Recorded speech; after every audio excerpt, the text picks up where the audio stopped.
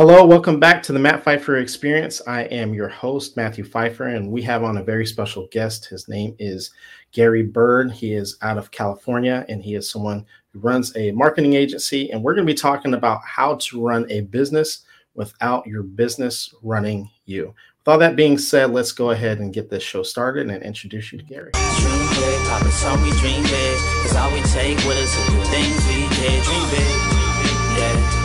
Just dream big, yeah. That's what my papa said. Dream big, mama told me dream big. Gary, welcome to the show. We are so glad to see you here. You've been such an inspiration to myself and I'm sure to a lot of other people who are in this community. And so tell us a little bit about yourself and tell us a little bit about SMC, your agency. Yeah, absolutely, man. Thanks so much for having me. I've known Matt for a long time. We connected on social media a long time ago. He actually, when I first got started on TikTok and I started sharing business advice that almost no one was listening to, I was kind of filling it out. Matt reached out and he had like a bazillion followers. And so he was like, hey, man, good content. I appreciate it. Keep it up. And I was like, okay, maybe I'm on to something because he actually has some followers on here. And then as I got to know him and what he's building is actually, I saw a lot of correlations between what I was doing and what you were doing. And we've actually been on some lives together and things like that. So appreciate you having me on. Just a quick background on me. I am 40 years old. I started my agency about 15 years ago. We pivoted from starting at a email marketing company all the way now to a dental marketing company. And we are an Inc. 5000 fastest growing company 2 times. The first time that we made that list, it was one of the most painful experiences that I ever went through.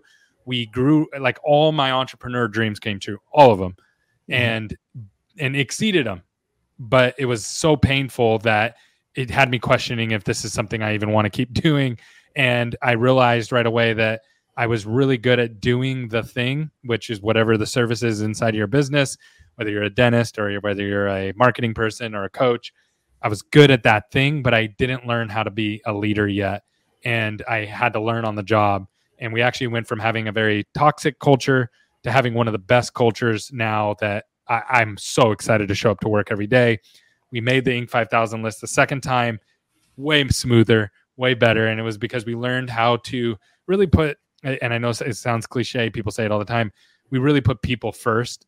And then I believe that if you put people first, you have good relationships with people, that you can build anything that you want to build, and you get everybody on the same page and go, we're way past where I ever dreamed of.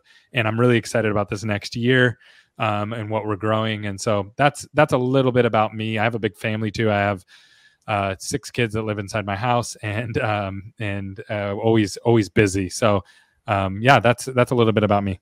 It's with everything that you mentioned, especially with 6 kids, I think that's really the reason why we gravitated towards each other, is that a lot of times people get into situations like this, and especially entrepreneurs, they want to build something, but they forget about the responsibility behind it.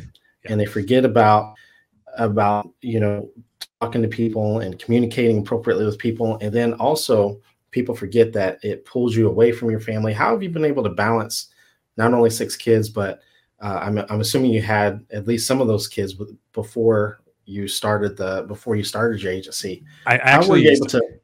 Yeah. So my first kid was born right after I started my agency, and it was in 2008. The economy completely crashed right after I started my agency. I had a kid, and it was very, very difficult. And so it's tricky because when you first start, you're driven by fear. And actually, fear is like an incredible motivator, right? Like if you're on a safari and a lion comes out, like you're going to run faster than you probably ever ran before. But the problem with fear is it's not something you want to do over long periods of time, because it's very unhealthy for you and puts a ton of strain, and you don't treat people properly. You don't look at the world in the right way, and it's very, very limiting. Like fear will limit you. But that's kind of, I think that we all kind of go through that at the beginning, that we have this fear and it drives us. Like for me, it was, I need to feed my family, so I need to go out and sell. Mm-hmm. And again, great motivator at the beginning, not something I recommend long-term. Over time, I learned that I have ADHD. I think you do too, right? And so it's like in school, I always thought like okay, I'm not going to be able to like really have a job or like all these different things, that limiting beliefs that I had. And but I knew I would be successful, which I know sounds weird. I just knew that I could figure things out. What I learned about myself is I can hyper fixate on one thing and become an expert in it really quickly, whatever that one thing is, wherever I point my attention. And I just can't have a lot of things like that going on. Yeah. And so once I realized that about myself, I realized that I could hyper focus on my job and ignore everything else in my life, and everything else would fall apart. And so what I had to learn, I actually had somebody teach me this framework, and to answer your question directly, and it's not about work-life balance, it's about work-life harmony. So work-life balance means that there's like, it's equal. And I don't believe that you can ever really get to that equilibrium. There's going to be times where your business really needs you. And I communicate with my wife, my kids. I tell them, hey, like for the next 2 weeks, I'm locked in on this.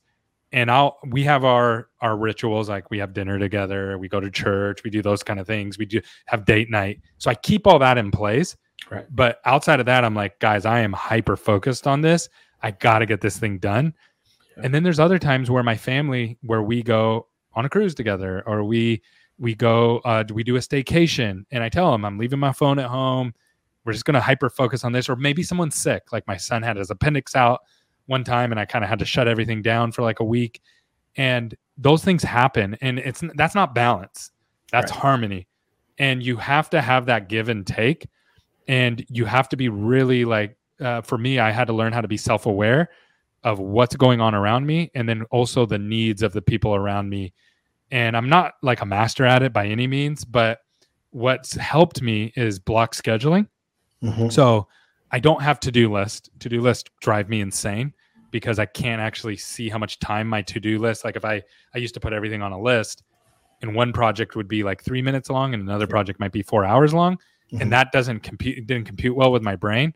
So now I have everything on a calendar. And so any to-do goes on my calendar, including my date with my wife on Fridays, my kids going to all their basketball games, or whatever, my date with my daughters when we go out and do things like, so whatever I'm doing, it goes onto my calendar. And that really has helped me make sure that I'm putting the appropriate time that I need to in each facet of my life. It's kind of funny because when people think of ADHD, they think that people just flat out just can't focus. But in all reality, people with the ADHD can focus, just like you mentioned, hyper focusing for a long period of time, and people don't realize that. I also don't think that a lot of people realize that a lot of people with ADHD do gravitate towards entrepreneurship and do gravitate or business owners in some way, shape, or form. And there's also a lot of links to people with ADHD to get into toxic relationships because of the love bombing, because there's always something going on. There's always something moving. And there's a lot of links there. I'm assuming that also, as much success that you had, also possibly got in your way a couple of times, whether it was when you were young or in school. What type of hiccups did that present for you growing up? So for me, when I was younger, I didn't realize that I could hyperfixate well, I'll put it this way. I tell people now, hey, I have ADHD, but I promise to only use it for good. Right? I'm only going to use this superpower for good, because it really is, for me, I have an advantage. My wife watches me do where she'll listen and she'll see me like hyperfixate on stuff. And then all of a sudden I'm like selling it. Yeah. And it becomes like and she's just like, how do you do that? Like, how can you stay that focused? And I'm like, oh, it's easy. And then I get bored and then I move on to it. So there's some frameworks around that I would like to share with your audience, which I'll go back to. But you asked me, how did this negatively impact me early on? So for me early on, I would use this for like, I'd be the life of the party. And that was great. Right. And I was like, I'm going to be the life of the party. But I didn't realize like that didn't really serve me in anything. It didn't bring any real value. It was actually just brought a lot of heartache and like destruction. And so I was always fixated on like satisfaction now over long-term gain. And I didn't have any long-term like game plan or anything like that. It was just what brings me happiness or satisfaction in the moment. Right. And when you hyper fixate on that, it actually leads to depression. It leads to a lot, because you're like, why am I not where I want to be in my life? Right. And it's because you focused on the now. Anything good is always comes from focusing on the long-term gain of things. And there's sacrificial things that you have to give up. So like early on in life, like I gave up drinking, drugs, all those kind of things. And for me, those are just so destructive. And I got those things out of my way, and got, the party, all that stuff, like very early on in life. I actually got in trouble. I went to jail just because it was just like, I was a mess. And so I removed a lot of that stuff. And what happened is I got hyper-focused on positive outcomes over long periods of time, and they compound. So just like negative things compound, like you get a speeding ticket and then you don't respond to the speeding ticket, and that turns into a warrant for your arrest, and that turns into you're in jail now because of that. Like that's a negative compounding effect. Right. The opposite is true with the positive things. They compound over time. So you find the activities that are going to produce the most fruit, and then you compound those and you hit them over and over and over again. And it ends in a great outcomes. One of my favorite books that talks about that compounding is Atomic Habits. I don't know if you've read that. One of my favorite books I always recommend to people. When we talk about that compounding, I want to circle back to something that you mentioned earlier, that your agency at one point in time actually had more of a toxic culture. Were you able to kind of pinpoint where that started and how that compounded into what you described as a toxic culture? Yeah, so I'll give you a framework around this, so that helps me. So I believe that every entrepreneur goes through this, and I went through it, and I've seen it in other people, and I haven't had anybody really challenge me on it yet. So I'd love your feedback on it. So it's basically, you start off and you become an expert at whatever the thing is. So for me, it was like marketing. And that's it. You're just this expert at marketing, and you have to really work hard at that. And this is true for any business, baker, a dentist, anything. Then the next level is entrepreneur. How do I actually make this work for me? Yeah. But from a business sense. So I know how to do the thing, but can I scale the thing? Can I get more people to buy it? Can I sell more of them? Can I make it more profitable? Can I make it more consistent? And that's the entrepreneur, which is different than the expert. Two different things. But I find that people move from the first one to the second one with less friction because it's very natural. The third one is a leader. So you move from an entrepreneur to a leader, which is a completely different skill set. And just because you're good at the first two does not mean you're going to be good at the next one. Right. And there's actual skills involved with it, and they're less apparent, because in the entrepreneur, you have market feedback of clients telling you, you stink, or you're good. We're going to buy more of that. We're going to buy less of that. And so you have all this feedback all the time, and you use that to get better, whether you notice it or not. With the leader, people aren't allowed to give you feedback unless you give them permission, because you can fire them, right, as a leader, and you are dictating their future. So people are not going to give you the feedback that you need to get better unless you create an environment for that. So the reason that I had a very toxic environment early on was I didn't know how to be a leader. I was just an expert learning how to be an entrepreneur. And so I was totally oblivious to what being a CEO meant. I just thought that meant being good at marketing for me.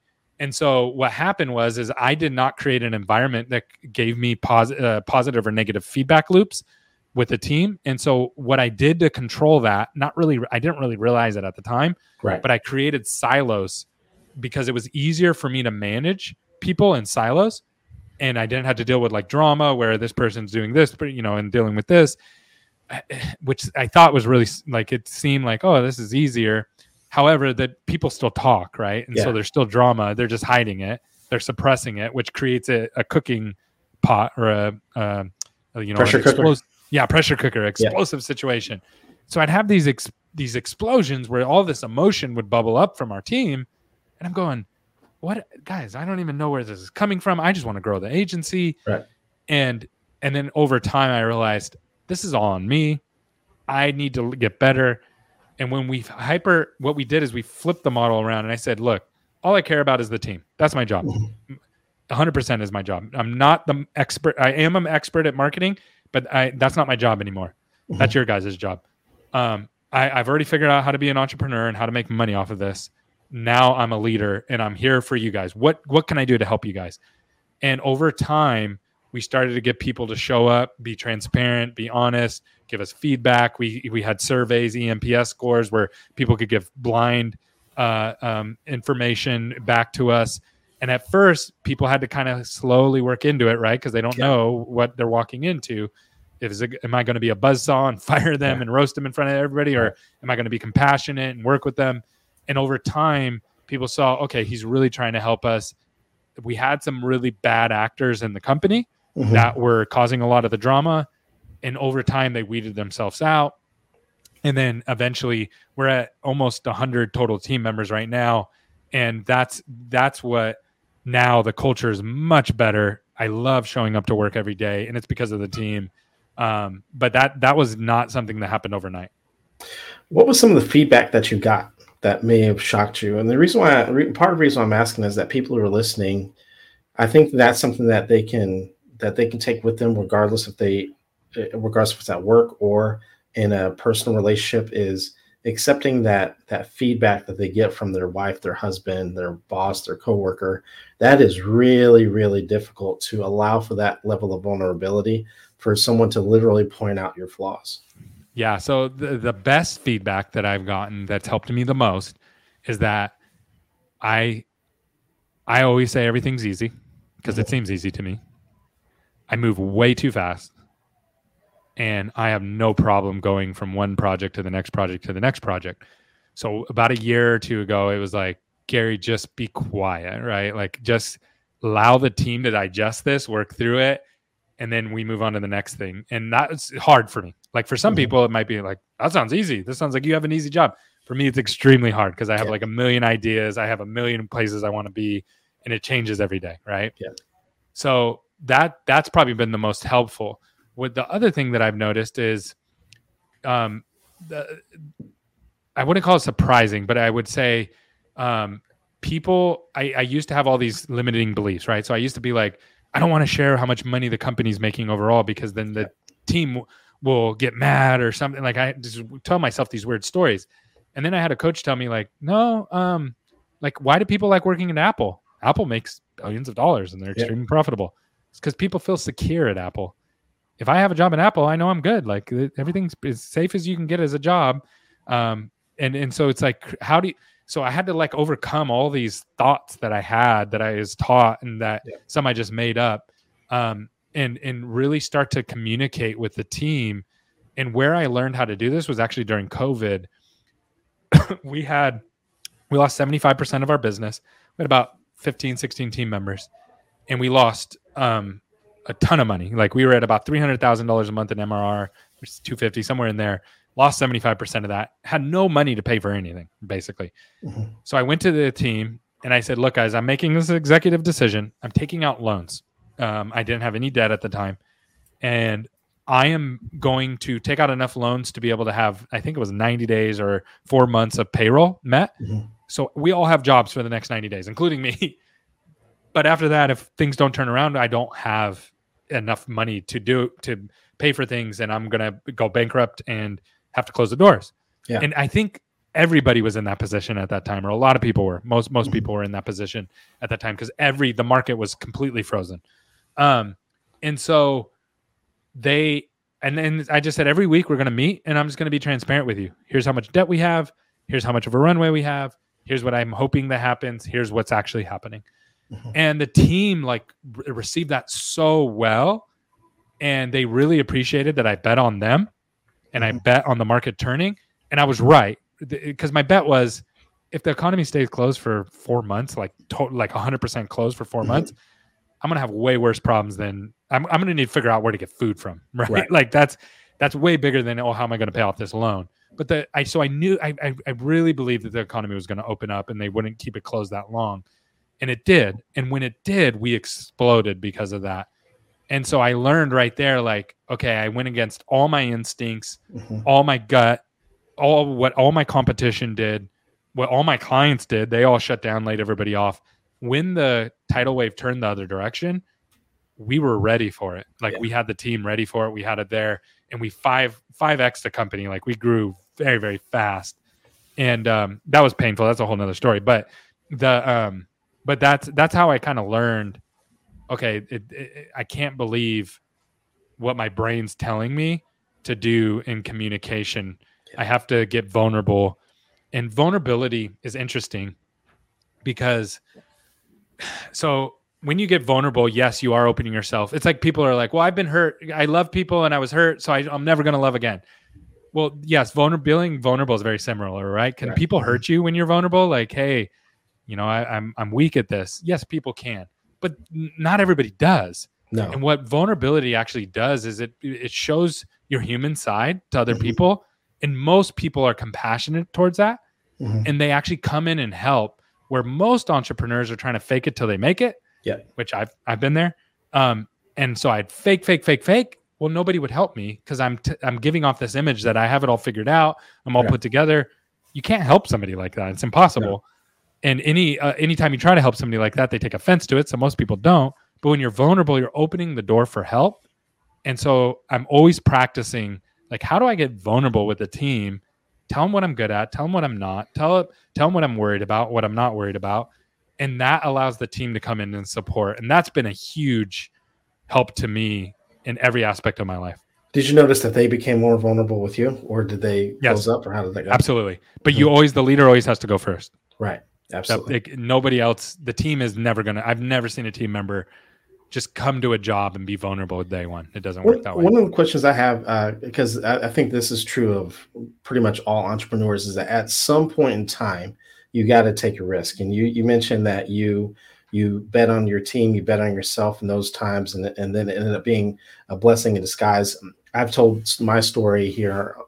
I haven't shared it with you, but the whole thing where people say, make sure that your business makes as much as your current job before you. I didn't do any of that. I just quit. I just knew that if I didn't, I'm not saying that that's what everyone needs to do, but I knew that's what would work for me. Going back to what you mentioned in terms of being scared, I knew if I didn't make that leap, that it just wasn't going to happen. I couldn't focus. Wasn't managing my time properly. For people who are listening, how does someone know whether to make that gamble, make that leap, or play it safe, or how does someone make that choice? I think there's a couple of things. Number one, if you're young, that's the best time to take risk, because the actual downside is super small, right? Like if you're single and your apartment rent is, like, for me at the time, it was $1,200 or something like that. And it was like, when I was 18, 19 years old, if I would have started taking risks earlier on, the downside is like, oh, I'm going to move in with, my parents for a little bit, or I have to move in with a friend and rent a room again. Like, the risk is very small. You're probably not going to starve to death, right? So take those risks when you're young. And that the starting is the hardest part. That's the absolute hardest part. That's so true. Because you don't know what you don't know. Right. And you're going to have to start and fail. Like, failure is part of it. This idea, I used to have a sports mentality about starting or doing anything. And so sports is very clear. There's a winner, there's a loser. There's a scoreboard. Everybody knows what's going on. Everybody knows what team everybody's on. Everybody knows the rules of the game. Entrepreneurship is not that way at all. It's a long-term game. There is you decide the winners and the losers for yourself. You actually aren't competing against anybody. You're actually competing against yourself. And when you get bigger, there is competition comes in and all that kind of stuff. But when you're early starting out, you have the competitive advantage because you could literally be anything you want to be in that market, which means if all the competition's over here, you start over here. So now for me to actually start, what it took, I was like you. I was going every year, I'd get a new job. And I couldn't figure out why I would get so bored at these jobs. It didn't matter what the job was. It didn't matter how good or not good I was at it. I would just get bored once I figured it out. So it was like, okay, cool. I figured this job out. I know I can do, this is the bare minimum I need to do to keep this job. Here's what I need to do to excel at it. And here's the roof that I'll be able to move up in this company. Like, I'd figure it out very, very quickly. And then I'd be like, okay, I'm done with this game. And it was basically a game to me, like, is how I was viewing it in my brain. So I would just go find the next job or the next game. And people would be like, Gary, we're going to invest into you. And we think that you can take this to this. once I took it to that, it was like, I'm done. So I Yeah. went to my boss and I said, I'm quitting. He was like, what are you doing? I said, email marketing. I have this software. He's like, Gary, you have a family. Like, are you serious? And I'm like, yeah. He's like, this is crazy. It's reckless. And I was like, oh yeah. And maybe I just don't know what else to do. Right. What the entrepreneurship allowed me to do is recreate it, and move on to the new thing. Right now I'm focused on, how do I be a better leader? How do I motivate 100 people and all at the same time in the same direction? Mhm. How do I build those kind of things out? And it's hard, it's extremely complex, but it's fun. Like, and I know in a year from now I'm going to be focusing and working on the next thing, because that's how I'm built. So I would say, if you are bored all the time, risk doesn't really bother you that much, and you know that you can keep working, like you don't have health problems, things like that. Right. I would say do it. Like, just do the thing, especially if you're younger. Like, just jump in and do it. What's the worst that would happen? What is the worst thing that would happen from you if you fail? You went for it and you failed. And if it's not like die, and it's not like, hey, my 4 kids are going to be homeless, you know what I mean? Because I have a mortgage. It's different. Once you get a mortgage, once you get a car note, once you have all the kids, it becomes much harder. You can still do it. I'm not saying you can't, because people do it all the time. But now you have to start factoring in, okay, how do I make sure I keep this revenue at this? I'm going to transition it and go like this with the revenue. Right. That changes everything. But early on, I'd say just go for it. You're going to laugh at this story, because I had the same conversation with my supervisor. I remember 2016, I was more of your traditional therapist at the time. And I said, I think I'm going to stop doing this, and I'm going to start coaching people online, start creating content. And I see the direction that everything is going is for people to see is to meet via Zoom. And they were like, you are committing career suicide. People will never want to see a therapist online. That's absolutely crazy. They're always going to want to see them in person.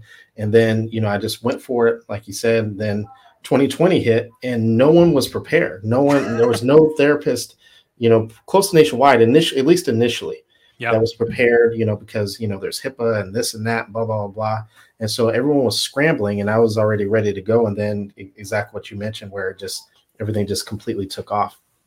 And then that's how we took off. But the one question I wanted to talk to you about before we hop off is, I know you talk a lot about execution versus strategy, and oftentimes with entrepreneurs, they spend a lot of time coming up with plans, writing things out, the vision boards, all this, all that, but then they actually don't lean into that fear and actually gravitate and actually execute on the actual plan.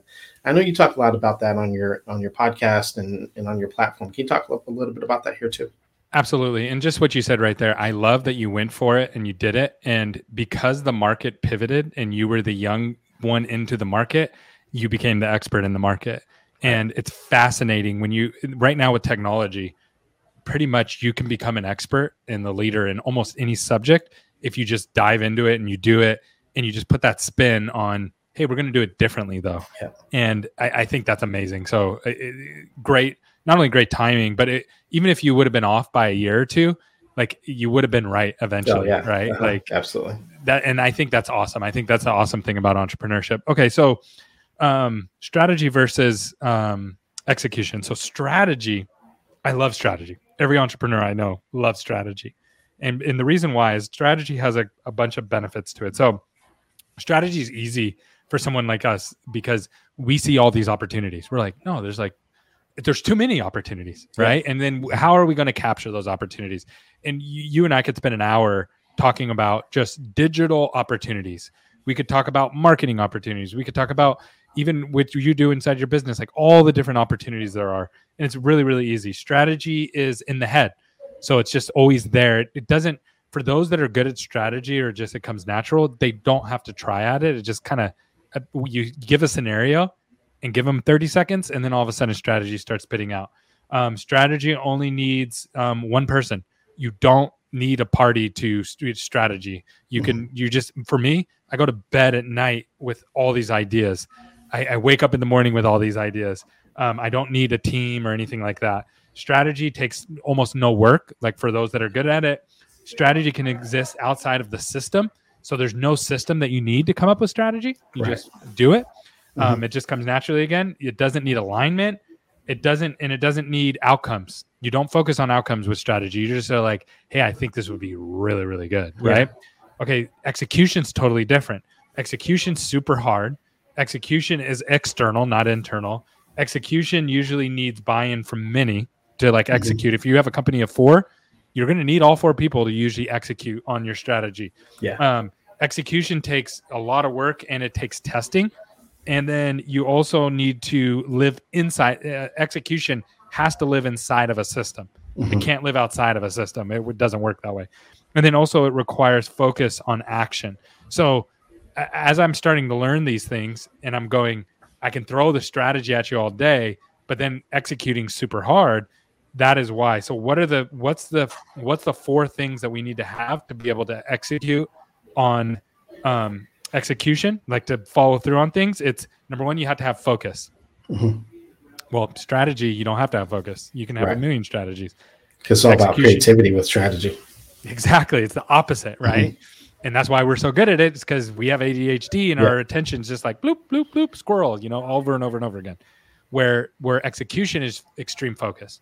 So now we have to get outside of what we're good at and turn off everything else, all those other opportunities, and go, now I'm going to focus on this one thing. That's super hard to do for entrepreneurs. Then number 2, you have to learn leading and lagging KPIs. So we get good at lagging KPIs. So it's like, oh man, we didn't hit our goal of sales this month. But what was the leading KPI that caused that? Well, probably you didn't have enough sales calls. And why didn't you have enough sales calls? Because you probably didn't make enough outreach, right? So it's like learning those leading KPIs that lead into your lagging KPIs.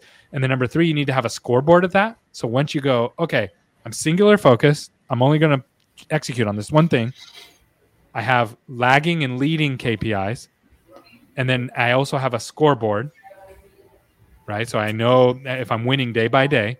And you have to be really clear on that, especially with the team, is you have to be clear on the scoreboard being winning and losing. And I heard a quote. It said, if your team doesn't know what winning looks like, they probably don't know what losing looks like either. Okay. And then lastly, you need accountability cadence. So you need to be accountable to someone about the things that we just listed here. And it needs to be consistent. It can't just be once a year. It needs to be every week or every month or however you want to set it up. If you have that, if you can take that high level strategy, boil it down, get super clear on that one focus, you can execute to the moon. And it's super hard to do though, right? It is. One of the things I've learned between strategy and execution when it comes to team members or with whether you are in a relationship, whether we're talking about a romantic relationship or your team members, if you're an entrepreneur, is that oftentimes that bridge in between the two, when you communicate that to your team or to your partner, if they ask for more clarity, you got to give it to them. Because oftentimes what happens is that leader oftentimes gets frustrated. They're like, how come you just can't get this? How come you just won't do this, or you just won't do that? But you forget that you've been thinking about that strategy for days, weeks, months, maybe even years. And then you want them to pick it up like that and just run with it because now you're ready to pop. But you have to give them that leeway, that patience, and provide that clarity. And you'd be really surprised that the feedback that you're going to get, that sometimes they might know of a way for it to happen faster, quicker, more efficient. 100%. Because now all of a sudden it breathes life into their vision, into their strategy of the way that they might see in their vision as well. That's such a good point. To be successful in anything, in sports, in your marriage, in your work, you have to have alignment. So that means you need people rowing in the same direction. Anytime you go rowing in different directions, it's not good. And alignment's created by clarity.